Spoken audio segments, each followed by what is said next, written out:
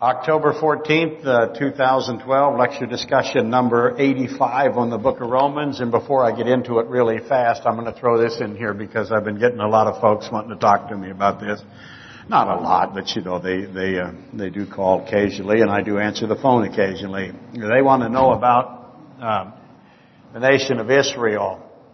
This election is pretty significant, as you know, for this country because it may continue the direction of where we have been the last few years, which is withdrawing support and being in an adversarial, if you will, a conflicting relationship with the nation of Israel, which is predicted. That is a great prophecy that Israel will be alone. And the question comes up all the time, how much time do we have? What's really the sign that we need to be looking for? And all of that kind of thing.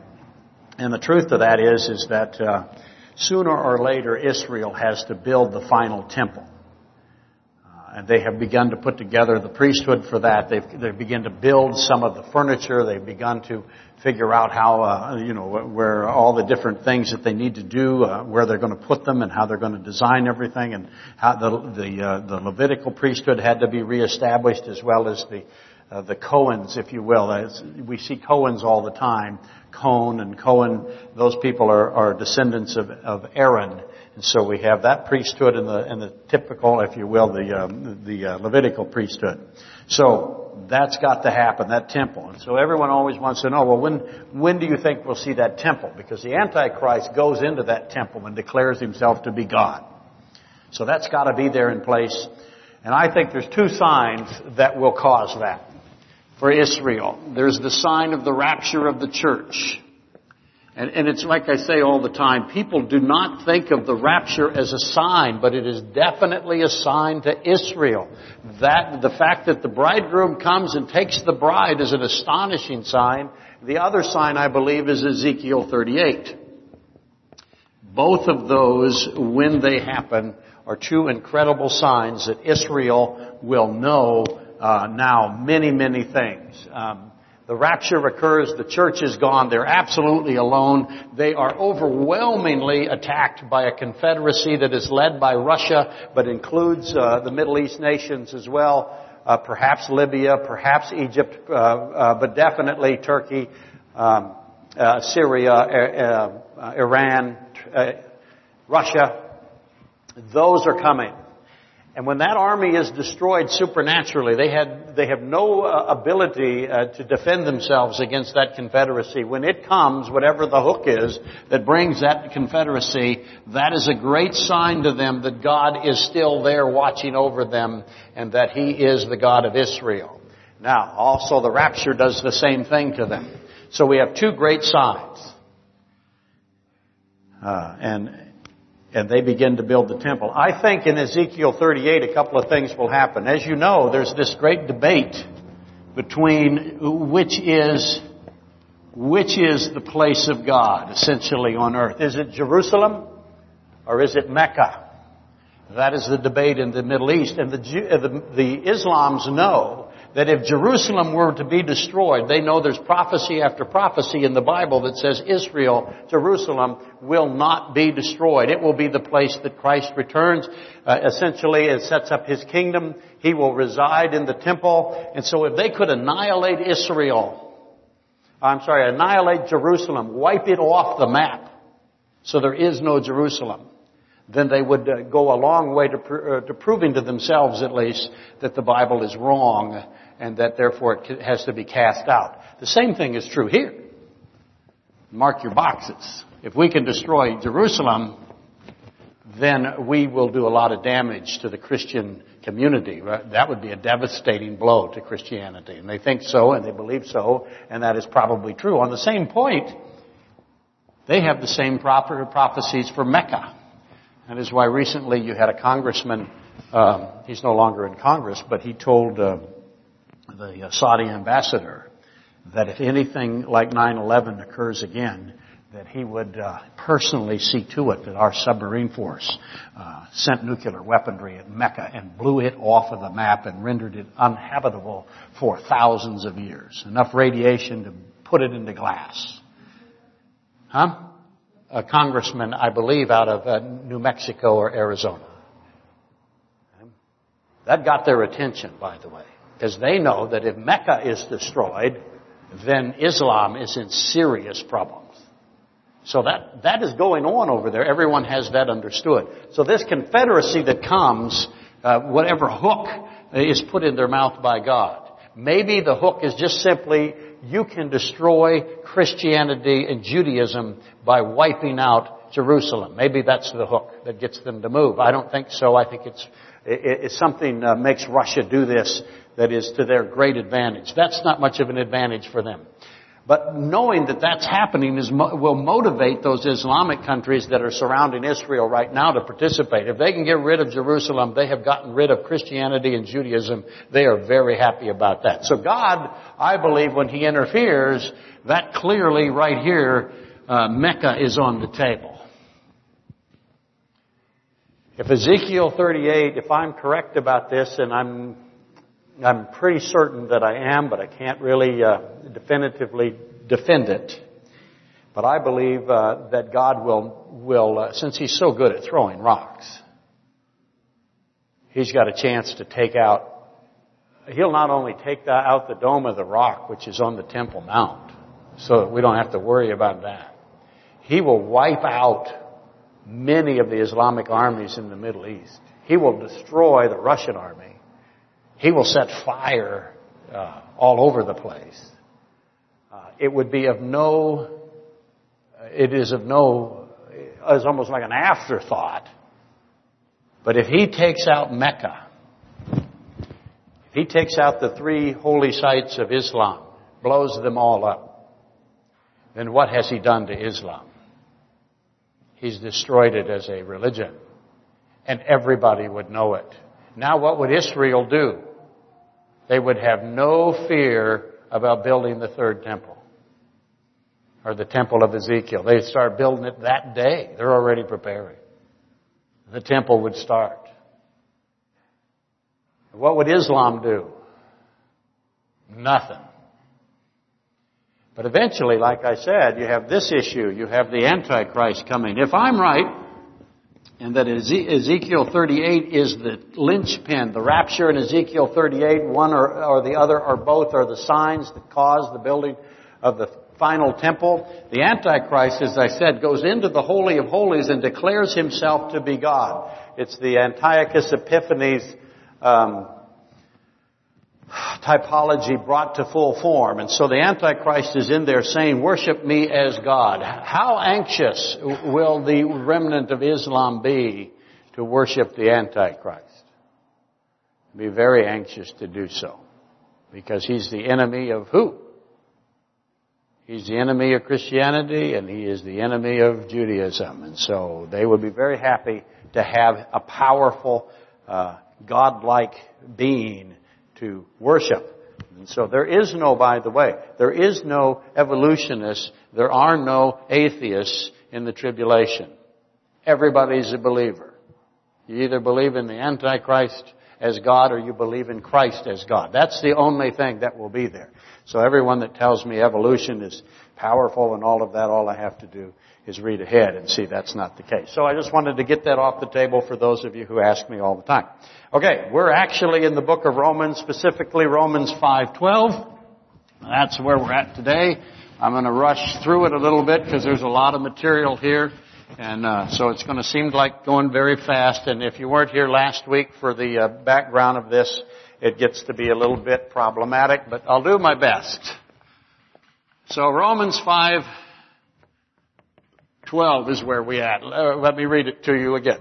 Therefore, just as through one man sin entered the world. So let me go really slow. Just as through one man sin entered the world. There's your big question right off the bat. Why?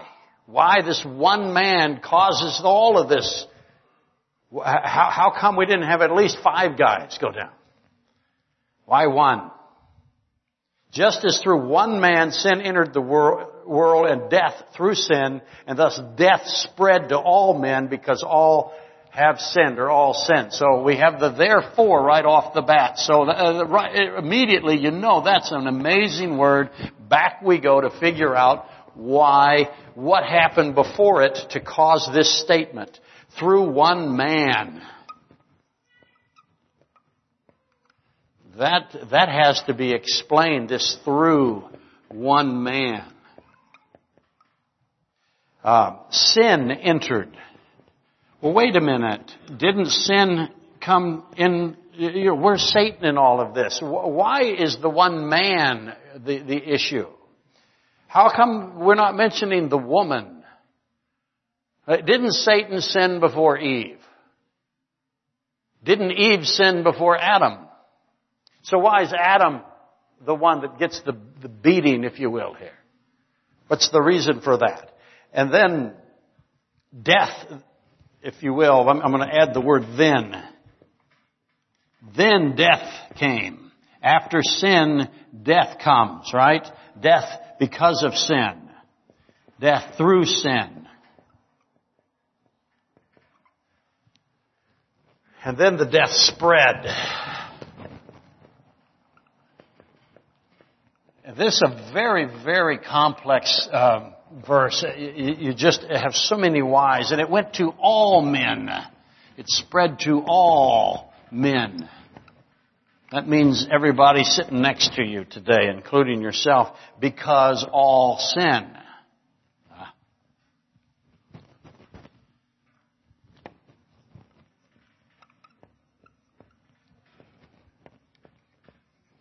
So there's your verse again. Let's repeat it. Therefore, just as through one man sin entered the world and death through sin, and thus death spread to all men because all sinned. Therefore, through one man sin entered, then death came, and then death spread to all men because all sinned. See, he got questions. Why does death spread? Why to all men? Why the one man? Why death itself? Why can't we have, a horsewhipping? I've raised the question all the time. Why physical death? What's the purpose of physical death? Why is it necessary, if you will? Death, by the way, what's the reason that we have death? Somebody answer that. Now, he says so. Death for your sake. If there isn't death, what happens then? Yeah, you live forever in sin, by the way, and then how are you treated by the people that have authority over you? Think of it this way. Your house mortgage is 2,000 or 3,000 years paid off. I use this example all the time. If there was not death, what would man do to animals? What would man do to his enemies? How long would the horse have to plow the field? What would happen to the people in the prisons? How many times would they... If there was no death, what would they do to each other? So, for your sake, he says, there's death. Well, and as usual, we come to a complete stop right here. Through one man. That's got to be solved in this very complicated verse. Through one man. Trying to accumulate the totality of those words that I just put on the board as well as all the accompanying questions. It's not an easy task. The story of Adam and Eve is beyond complicated. As you know, many of you have been here for lectures on Adam and Eve. It contains so many questions and problems. There's just hundreds and hundreds of them. And last Sunday I started, or restarted is probably more correct, at existence. Existence. What I'm trying to do for you is to give you the definition of existence. And it has, as you know, also throughout history been a great debate or a topic that many, many, many men and women have wrestled with. In existence, I began using Exodus 32, Genesis 3, Genesis 18, raising the implications again of existence, what it means to have existence. And if you don't have existence, then what do you have? What's the opposite of existence? See, every one of you right now knows you're you, and every one of you thinks you exist. Every one of you. There's no exception. What's the opposite of existence? Well, it's non-existence. Right? So now I have two definitions. What is required that I got to work out? Let me rephrase it a little bit. What is required to truly exist? Because clearly existence has attributes. For example, do plants have existence? Yes or no? There's hardly anybody here to fight today, so we can separate pretty easy. Do plants have existence? Yes or no? Everybody says yes? Anybody say no? You can be aggressive here. Yeah, I have to define existence. Let me ask you, do rocks have existence? Does water have existence? Does light have existence? Wind, clouds? Any of that have existence? You know you have existence. So let me rephrase it. Do clouds know they have existence? Do plants know they have existence? Is knowing you have existence required for existence?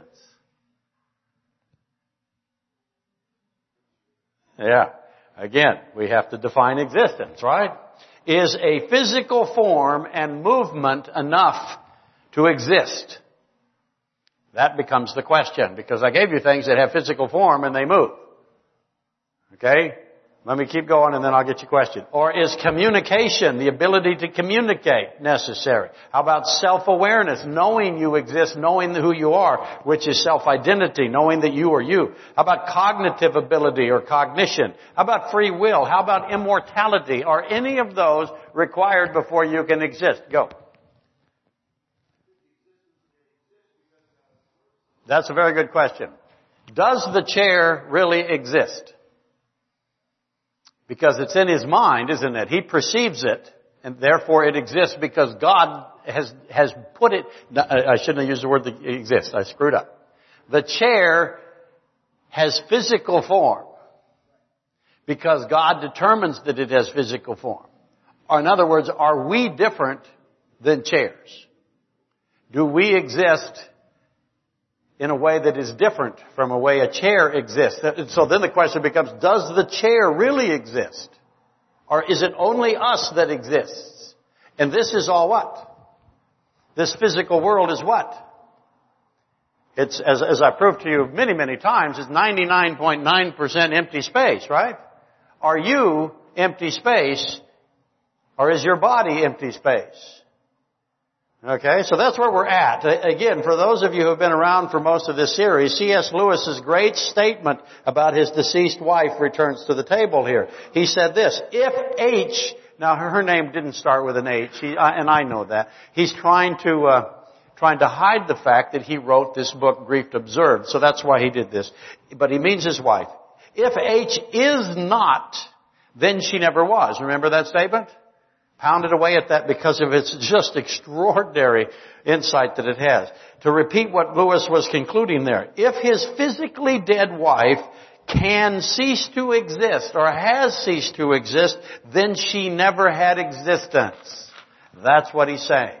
Or to reword it again in a different way. If immortality is not a fact, then there is no existence. C.S. Lewis very quickly presented an irrefutable proof that immortality is essential for existence, and he did it in a stunningly concise way. That's why I keep bringing it back up, because of what it has meant to me to look at it over and over again. In any event, that is essentially the parameters of the Genesis 3 question with respect to Adam and Eve as well as Satan.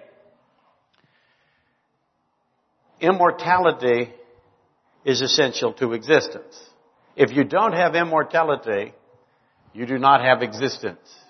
That's his position, and I think you will find as you continue to investigate existence, you will find that existence requires immortality.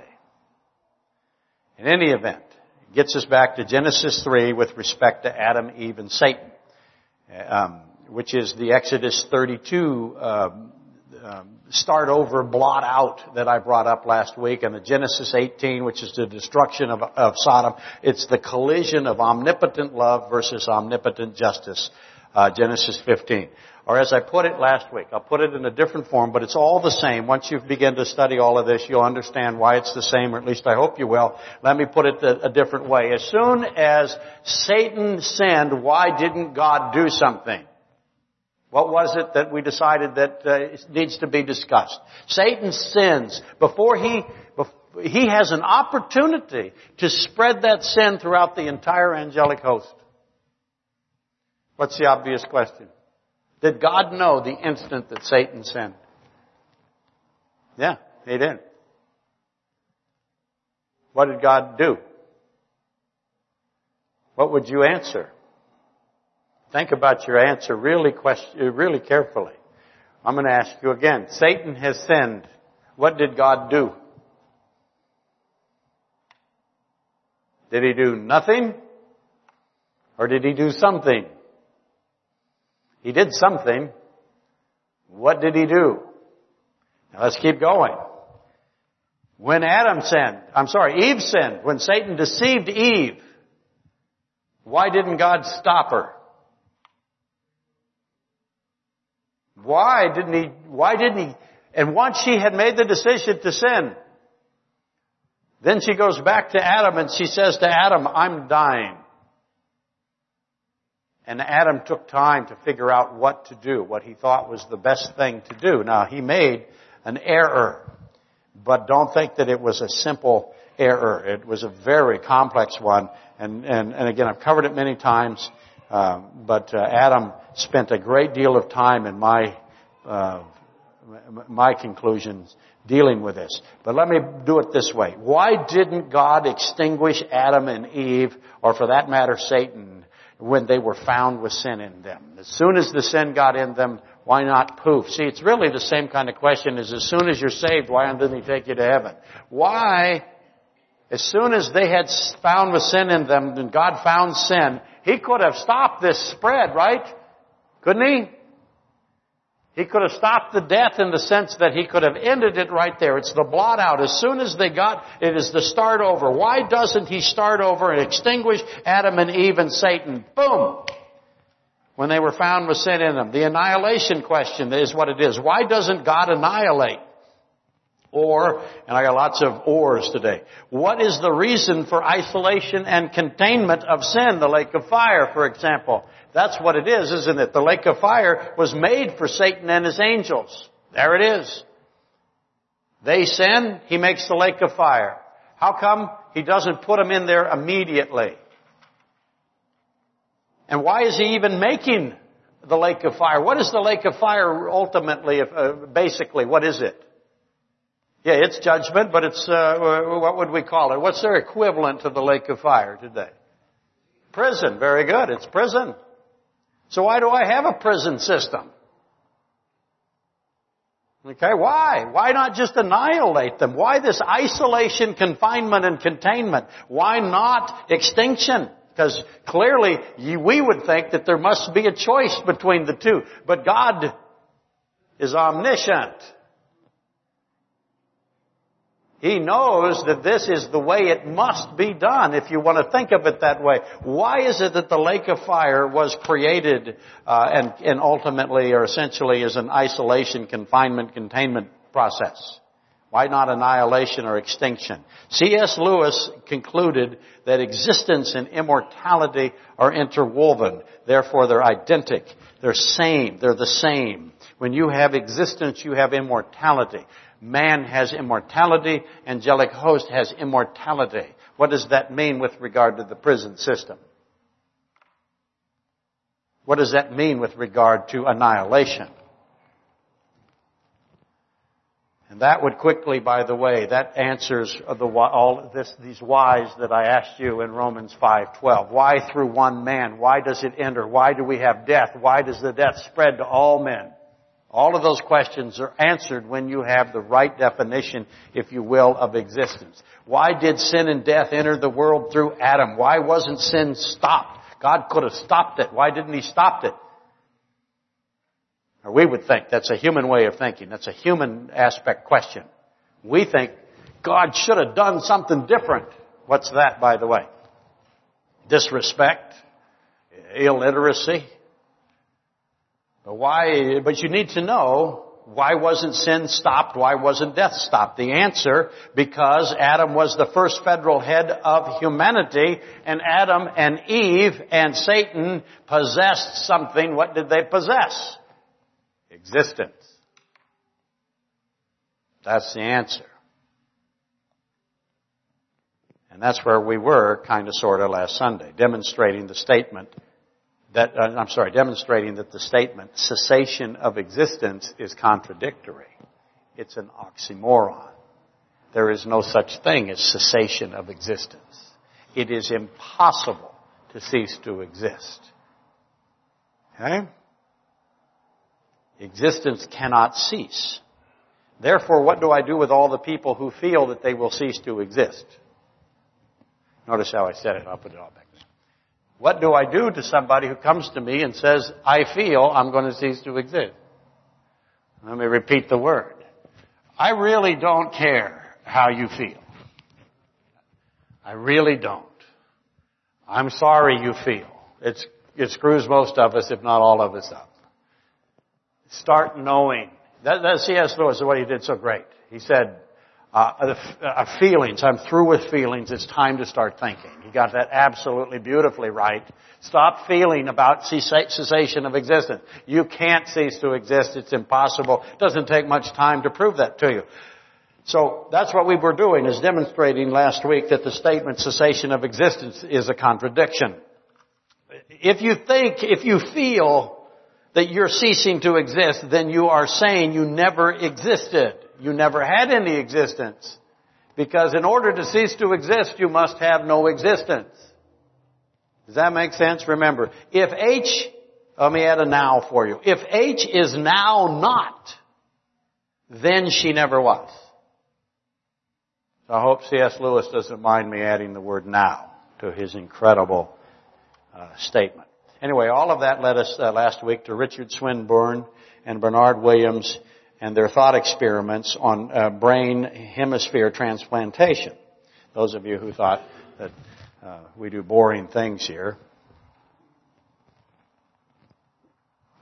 you would be right now. But we went through brain hemisphere transplantation thought processes. We were asking the question of whether physical matter determines the location and continuity of the mental properties. Okay? Hopefully you remember all of that. Which is, as you have immediately recognized, if I say that kind of statement, mental properties follow physical location of physical entities, you recognize that as a contradictory premise, don't you? Mental properties are spatially unextended. They're not subject to location. So how is it that they're required to follow a physical body when they are not have any physical characteristics? Anyway, we're going to revisit the brain hemisphere problems again today and reintroduce consciousness as an option, or what's called the zombie alternative to Mr. Swinburne and Mr. Williams.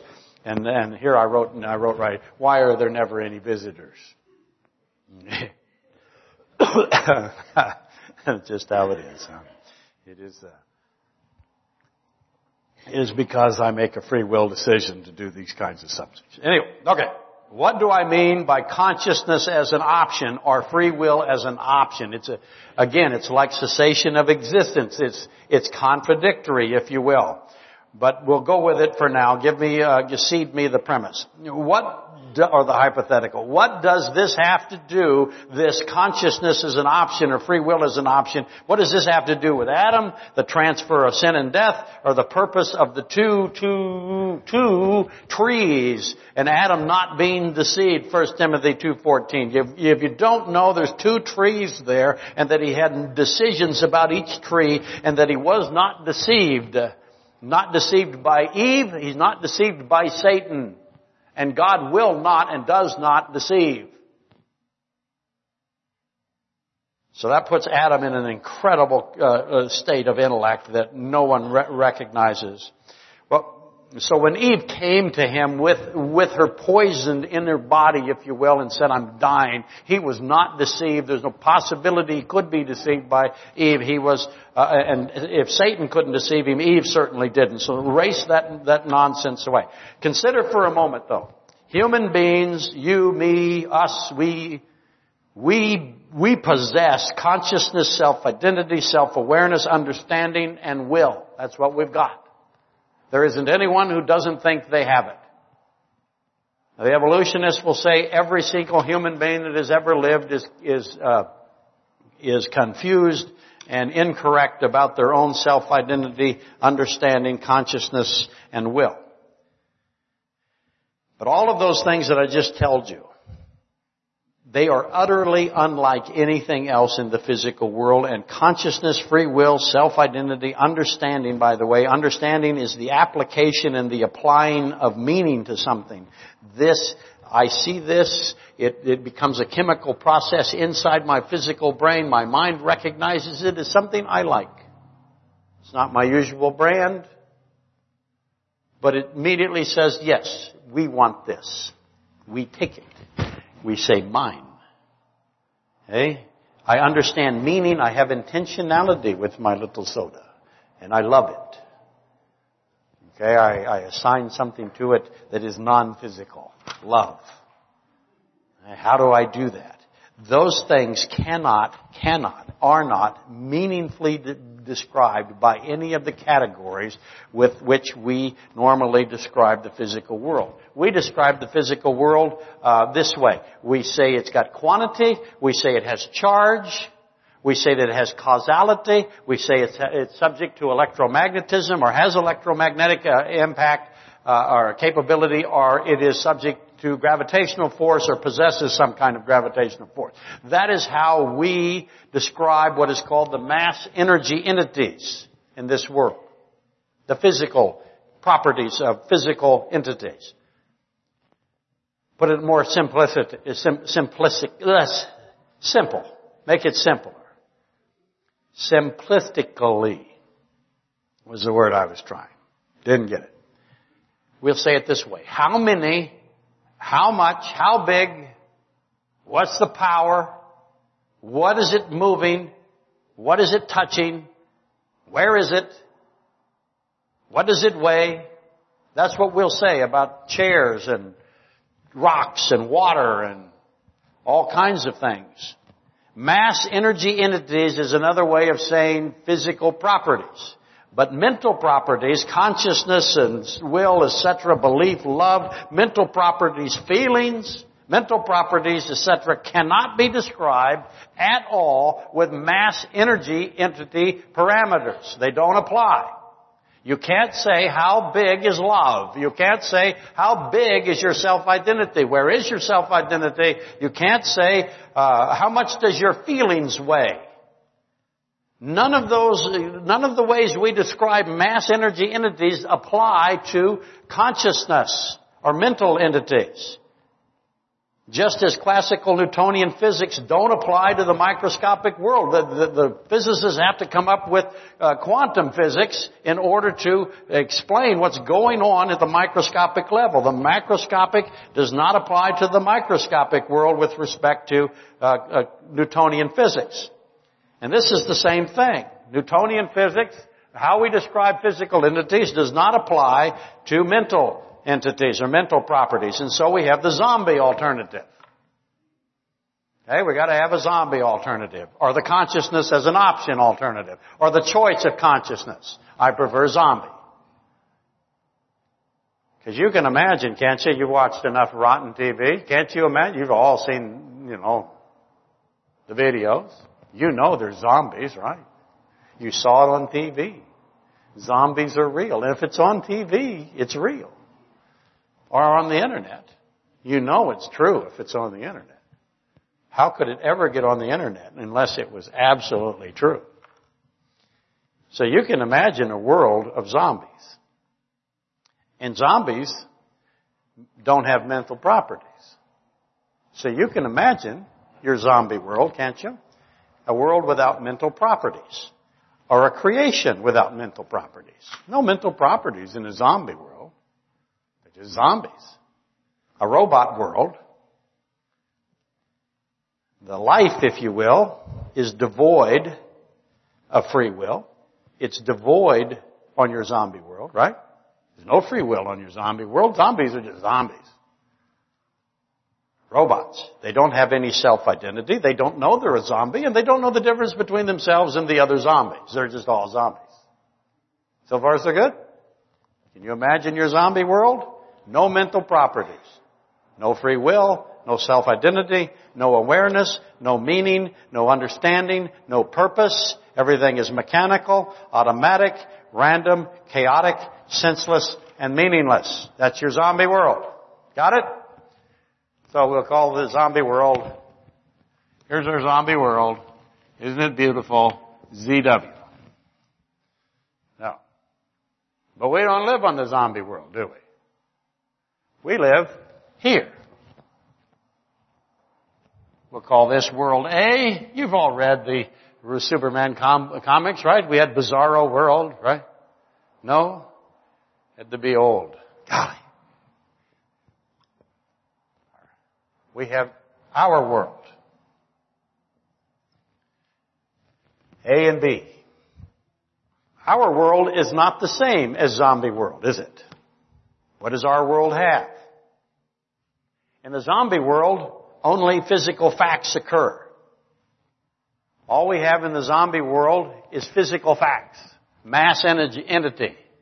But in our world, we have what? We have mental facts. What's the most obvious of the obvious questions? See, only physical facts in the zombie world, but but in our world we have consciousness. And consciousness then is an extra what? Here I have only physical facts. Here I have physical facts, and I have consciousness facts, or mental facts. So, zombie world, physical facts. Here, I have two facts, don't I? What's the obvious question?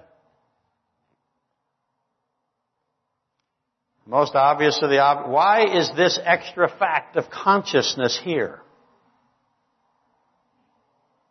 Why this extra fact of mental properties, mental entities? What is God thinking? Why didn't He leave us as a zombie world? He didn't. He added consciousness, existence, if you will. That's what He did. Free will, belief. What is He thinking? After putting in place the physical facts, He's got a zombie world, doesn't He? And He ensured the physical facts with the mass energy entities. He ensured the mass energy entity physical facts. He made sure all of that worked. And He had that status and that characteristic of that world. But what happened next? Because I put it in order. He continues. What's the obvious question? Why didn't He stop with a physical fact world? Why does He continue? He chose to continue, and He added the facts of consciousness, the facts of mental entities. I see this in Scripture, by the way, as the what? Breath. Again, why? Why this inclusion of free will and meaning and purpose and intentionality and understanding and belief and all of these, consciousness, self-awareness, self-identity? Why did He include that? Why did He continue? Especially in light of the fact of where we started. What's going to happen? Because He puts free will and consciousness, self-identity. What happens? Right here, baby. Right? Through one man, sin entered, then death through sin, and then death spread. I added the thens. Why does He add the extra fact of consciousness? Why this inclusion of free will? But for now, I don't want to get bogged down there because I don't want to run out of time. But today I want you to notice the extra fact of mental entities, or experiences, if you will. Memory, belief, love. Why do these exist? There's my key phrase of the day. They exist. They're here. Why? Is it not possible? Here's a question that I get all the time. Is it not possible for God to have stopped at a world where only physical facts held? Answer that question. Let me read it again to you. I wrote it down as cleanly as I could. Is it not possible for God to have stopped at a world where only physical facts held? How many believe that it is possible that He would have stopped at a world where there was no consciousness, no self-identity, none of that? How many believe it's possible that He could have stopped at the zombie world and not added the extra fact of consciousness? All in favor, He could have stopped. The very fact that He didn't stop means that it's impossible. Because if He stops, what happens to existence? Go. In the sense that He determined that existence needed to be here. And existence requires immortality. Immortality, if you get through it, will require free will, will require all of the other mental properties as well. Why didn't He stop at a place where there was no memory, no faculty for learning, no discovery, only constant repetition of basic capabilities, constant repetition of physical fact capabilities? There's no memory, as I said, there's no belief, there's no learning, there's no love, there's no self-identity, there's no expression of any of these mental properties. All we have is the constant repetition of basic capabilities, or what we call what? That's right, a teenage boy. Why is there memory? Why is there memory? Why do we learn? Why do we change? Why do we adapt? Why do we solve? Why is intelligence a fact? You take for granted that you discover, learn, think, and process. Why? That had to be given to you. Because otherwise you're in a zombie world where there's only physical facts, right? Could God have stopped at zombie world? No, it's a trick question. Okay, we've got to add some more pieces really fast, or at least attempt to connect the pieces we've got on our plate here. Last Sunday, I introduced Swinburne's thought experiment, or principal argument for substance dualism. Do you remember what it was? I said that Swinburne began to ask the question about what happens to the mental properties when the physical properties are manipulated. Essentially, he pointed out that you have two hemispheres in your brain, right? And they're both essentially the same, and they interact with one another, and they control one left and right side of the body. And he made the case that I could take one hemisphere out and put it someplace else. That's what he did. So, he is arguing with this thought experiment for substance dualism. Substance dualism is the position to reiterate that and refresh you, especially if you've not heard it before. It's the position that mental properties consist of a different substance than physical properties. Therefore, that's where the substance comes from. Therefore, we, humanity, possess two substances. We have a physical substance, our body, and we have a mental substance, our mind, and it is a different substance. They are not the same substance. They're distinct. They're interdependent and they're cooperative, but they're different substances. Kind of like a smoothie. Right? Or whatever you want to make it. I have different substances that mix together, but they're distinct different substances. In this case, they're completely different substances. The mental substances is the mind, and the physical substance is the body. And you can't even begin to look at the two of them and see anything that looks in any way to be the same. Which causes the immediate question of the origin of the two substances, doesn't it? But we don't have time. In other words, where did the two substances that are completely different come from? And how do they get interdependent and cooperative? And how do they get together to where they interact? How do they interact? But anyway, hopefully you remember the premise of Swinburne's argument. He essentially said that by transplanting each half, if he took the right hemisphere of a given brain, so somebody gives him a brain, or he has a body that has a brain in it, the body's dying, so he takes the brain out and he separates it in half. And he has two other bodies over here that are semi-functional as well. Whatever it takes, he says, technology will get to the place where we could keep the body alive though the brain is gone. It's just a thought experiment. And he takes the right hemisphere and he puts it over here. And he takes the left hemisphere and he puts it over there. And of course the brain stem and the rest of the spinal column and all of that is still there. He just takes the hemispheres, right? And so, to repeat it, the right hemisphere of a given brain is put into a different person. And then the left hemisphere of that same given brain is put in yet another person. We would now have a problem. We would if you say that because here was your brain, right? First thing I did with your brain, let me put it up here again so you all follow this. I have your brain. What do? I take the right hemisphere and I separate it from the left hemisphere. I take the right hemisphere of your brain and I put it in this person in the left hemisphere and I put it in that person. Everybody still with me on that? If I do that, and if we believe, if we say that the mind follows the physical material, because you have a brain and a mind, a physical matter, the matter of the brain matter, and I also at the same time have a mind. If the mind follows the physical material, we would therefore be producing multiple instantiations. What do I mean by that? Okay, I've created two of you, haven't I? And then the obvious question happened last week. Do you remember? What's the obvious question? Which one are you? The good-looking one or the ugly one?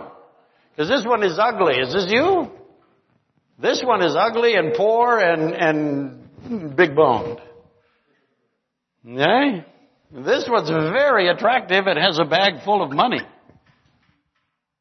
Which one is you? The ugly, poor one? Or are you this one? If the mind follows the hemispheres, which one did you become? I've produced two yous. If you say it does, then I've got two of you now. And if you're a teenage boy, I'm in big problems. There's not enough dividend checks to make this experiment work for me. In other words, there would be two persons in each body, by the way, if the other hemisphere was in there from the previous person, right? Let's just keep doing this. If I put your hemisphere next to somebody else's hemisphere, what do I got now? I have four people? Look at what I'm doing. If the mind follows the physical properties, there would be two in each body, or four persons. There would be two memories, two characters, two personalities, two beliefs. Which one is you? First I let you be there by yourself. Now I just put you next to the guy that was already there. What happened to him? What if I do this? I shuffle him now. If the mind follows the hemisphere, all of a sudden I have this big mess. And what Swinburne is actually doing is demonstrating that the brain that was separated and transplanted cannot reasonably produce two persons. You can't do it. What if I got to the place where I could cut it into fourths? Now, can I get four people? Is that your view? Whenever I've done this, everybody says, well, I'm one of those. One of them is not me, but I am the other one. Well, then I say, okay, I'm going to divide it into fours. Now, which one are you? If I can divide it into fours, can I divide it into eights? Can I make 8 of you? It is obvious, isn't it, that Swinburne, what he's actually doing again is demonstrating that the brain cannot be separated, or the brain that is separated and transplanted cannot reasonably produce multiple persons, who then somehow coexist or combine with 2 or 3 or 4 other persons, producing 4, 6, 8, 10 persons. His point is to show that what happens to physical bodies or physical matter, brain matter and their parts, will not necessarily lead to knowledge about what happens to the person or the mind, if you will. Because you are the mind. You are the soul. You are not the body, right? So I can move your parts all around. That doesn't tell me for sure what happens to the self-identity, the self-awareness, or the mind.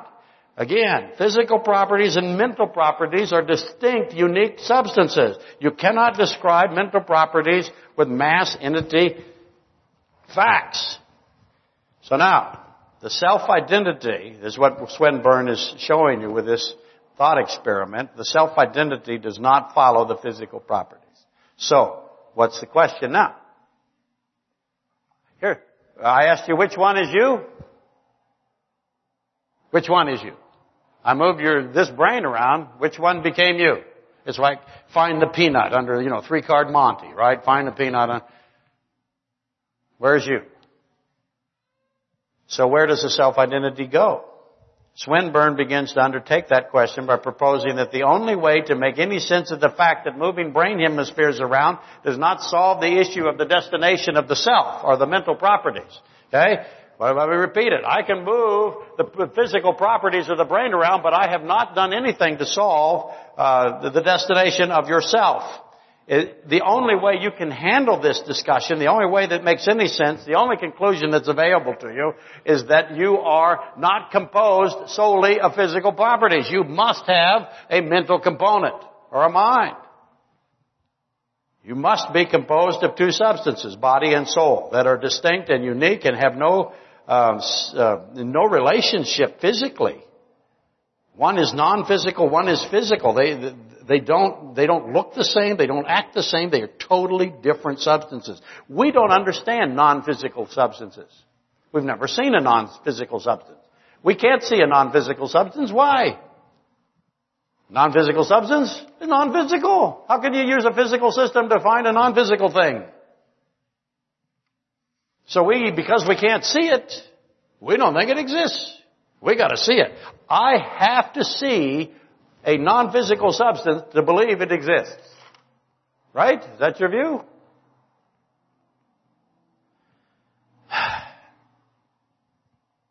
And then Swinburne went on to introduce Bernard Williams' concept of divisibility. Can the person be divided into two persons? Not the body. I'm not talking about the body being divided. The body can be divided. I can cut your nose off and put somebody else's nose, take your ears, get somebody else's ear, like put one ear over here, another ear over there. I can manipulate the body. Parts transferred, replaced, manipulated, transplanted. But can the mental properties, is the mind divisible? Can I split the mental properties in half? Or into fourths? Or sixteenths? Can I take your hopes and fears and beliefs and essence and memories and cut them in half? Can I cut a mental property in half? Can I cut something that is non-physical and divide it? Now you have the solution to Swinburne and Williams, right? And that's what Williams was illustrating. If our physical brain was cut in half and left and right hemispheres then transplanted into two separate bodies whose physical brains, both hemispheres were removed so that now each had one half of your brain matter in them, which one would you be, A or B? Well, Williams was pointing out that you're not divisible. Yourself is not divisible. What Williams further wished to impose on his readers, by the way, was this. Could you choose which one was you? Which is what I did that to you. And if you could choose it, on what basis? How could you accomplish this? And obviously, Williams concludes correctly, the self does not follow the physical material. It does not. It can't. So what happens to the self or the mental properties? The self must be a different substance than the brain matter because the brain matter doesn't affect where the self is. The brain matter is simply a receptor of sensory information, right? And then it's a transmitter of instructional information that it also receives. So, who is reading the brain matter? You are. How do you read what the brain is doing? The brain is just chemical processes and electrical processes, right? And you're reading it. You are watching this brain light up, and what are you able to do? You're able to take, whoa, the brain lights up and says, beautiful thing. I love it. How does my mind read what my brain gives it when what it gives it is just the lighting, if you will, of neurons, the interaction, the chemical response, the electromagnetical response, I would submit to you. How does my mind interpret all that information? The brain matter is a receptor of my eyes and my touch and my taste, my smell and my ears, and it puts all that up there, and something has to read it and give it meaning and understanding, right? And then that something then has to tell the brain to respond. I see. My receptors see. My eyes see something. It's just chemical. It's light, right? I take light, reflecting. The light becomes chemical processes. My mind reads those chemical processes in this big mush of matter, and it says, reach out, get it. So my brain then is a receptor and a transmitter of, it converts impulses my mind takes impulses and gives it intentionality and meaning, and then submits information back to the brain matter, and the brain matter then makes the body respond. The brain cannot assign meaning to the information it receives. There's got to be something that reads it, right? And the meaning is so important for you to recognize. There must be something that can understand and cause responses. Something that controls the brain. That is the extra fact of consciousness. Here, if I don't have that extra fact, I have a zombie world. But that was added. Why did God add it? Why did He add it? That's very important. Can He do anything but add it? I submit to you that it had to be added. Why? Because existence requires that it be added. So that tells you what existence is made of, doesn't it? This extra fact of consciousness is us. How did we become us? How did you become you? Where did you come from? Where do you go? That last one's not so hard. You decide, you choose, you will where your destination is. I want to conclude with this. I want to talk about Thomas. Thomas and the frightened apostles. How did they do when Christ was captured? And can, by the way, you capture God? And what does God say about Himself? He says He's Spirit. How do I capture a spirit? How do I contain a spirit? The lake of fire, now you know what it is, don't you? Anyway, Christ is at Gethsemane. What did the apostles do? They ran like little chickens. Off they went. Took off. Why did they take off? They were afraid. What were they afraid of? Being what? Killed. By who? The Romans and the temple guard. So they took off. Here they have next to them who? God. Not good enough for me. I'm out of here. What are they saying about God? I don't think you're God. I'm more worried about the Romans. I'm leaving. See you later. If you are God, you're fine. If you aren't, well, sucks to be you. I'm out of here. I shouldn't say that. God, I have gone my whole career without saying that, and there it is. Oh my goodness. I'll get letters for that. Thomas and the frightened apostles, they ran. They were so scared, and they were not going to believe that Christ was resurrected. What did He have to do to convince them that He was resurrected? He had to show them something, didn't He? He came in front of them physically and proved it was Him, and they saw the light, the Shekinah glory that was inside Him. But then they became these frightened little cowards and skeptics. They became amazing men. And Christ showed them something, John 20:26 through 29. He said to Thomas, okay, it's great. You believe. You're all fired up. Yay, that's cool. But what about the people that didn't see what you've seen? And yet they still believe, and they still went to read Fox's Book of Martyrs. There's some extraordinary people that walked up there and took it. Absolute faith that they didn't see anything. That's what Christ, blessed are those people who believe and have not seen what you see, Thomas. Thomas believed because he saw the risen Christ who proved He was Creator God Himself. That's what Christ did to Thomas and the rest of the apostles. He proved to them that He was Creator God in the flesh. And so I don't want to ask this question. How exactly did He prove to Thomas and the others, these chickens, these runners, these cowards, these skeptics, how did He prove to them that He was in fact Creator God, the Lord God Almighty? How did He do it? Yeah, they see the light. They feel oh yeah, that looks like you. I can feel the wounds. I can see the hole. I can see the light coming out of you. Is that going to be good enough? Oh yeah, you're resurrected, so now I'm going to be tore apart by horses. No problem. Go ahead, set me on fire. Not a problem. I've seen you. That's good. You're gone now. That's all right. I'm okay. I saw you. What did He show them?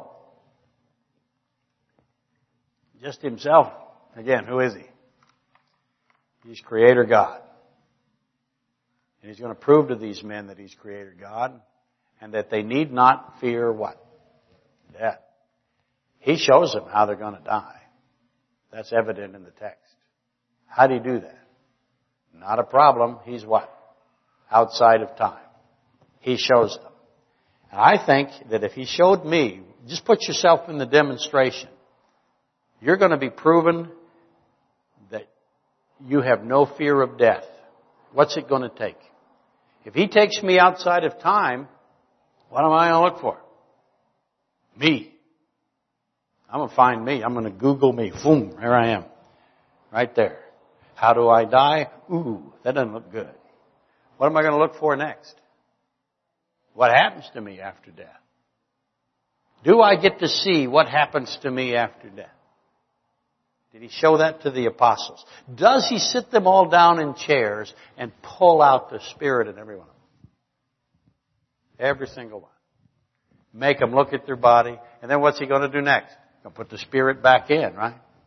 Does He do that to them? Every single one. How many times would you need that done? Before you just went, okay, I don't have any. They had no fear of death. Not any at all. They were unbelievable. And He said, well, okay, you believe. Because you've seen. You've seen me. You know who I am. You know what I can do. What would it take for us little chickens to become fearless? How many times would you ask Him to show you? What exactly would you want Him to show you? Would He show you the distinctions between the mental properties and the physical properties? Does He separate them, put them back together? I call that Lazarusing people. How many people does He Lazarus? It's a new verb. Does He have to Lazarus you to do that? How many times you got to Lazarus you before you go, okay, I believe you can Lazarus me as many times as you want. And I have what? No fear of death, which is exactly what they had. Let's rise and be dismissed.